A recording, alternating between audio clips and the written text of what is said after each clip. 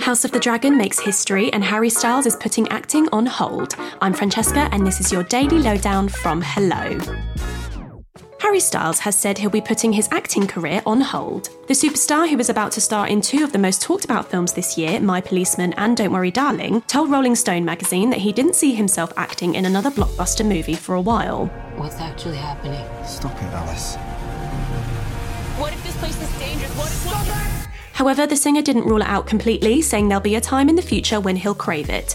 But in more positive news, fans can look forward to new music, as the Grammy-winning artist also said he's already begun work on his fourth album.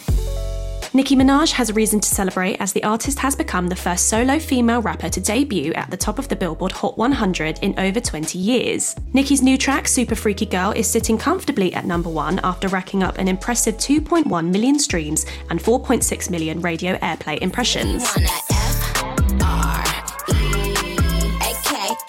The super bass star's achievement makes her the first female rapper with an unaccompanied track to achieve the high accolade since 1998, when Lauryn Hill released her massive track, Doo Wop.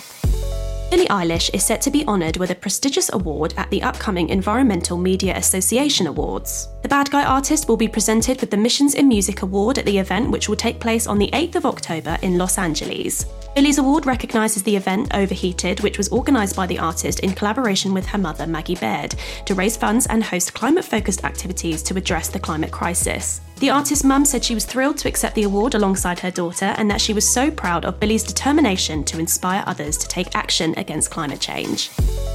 It's the return we've all been waiting for, and House of the Dragon has made quite the impression. The HBO show, which is a prequel to Game of Thrones, launched its first episode this week and has officially become the channel's biggest release in history. And I placed my heir upon the Iron Throne, and all the dragons roared as one. In the US alone, the episode drew in almost 10 million viewers, which is the largest audience in the TV channel's history, including content that debuted before the TV streaming era. The drama, which stars Matt Smith and Olivia Cooke, will air episodes weekly.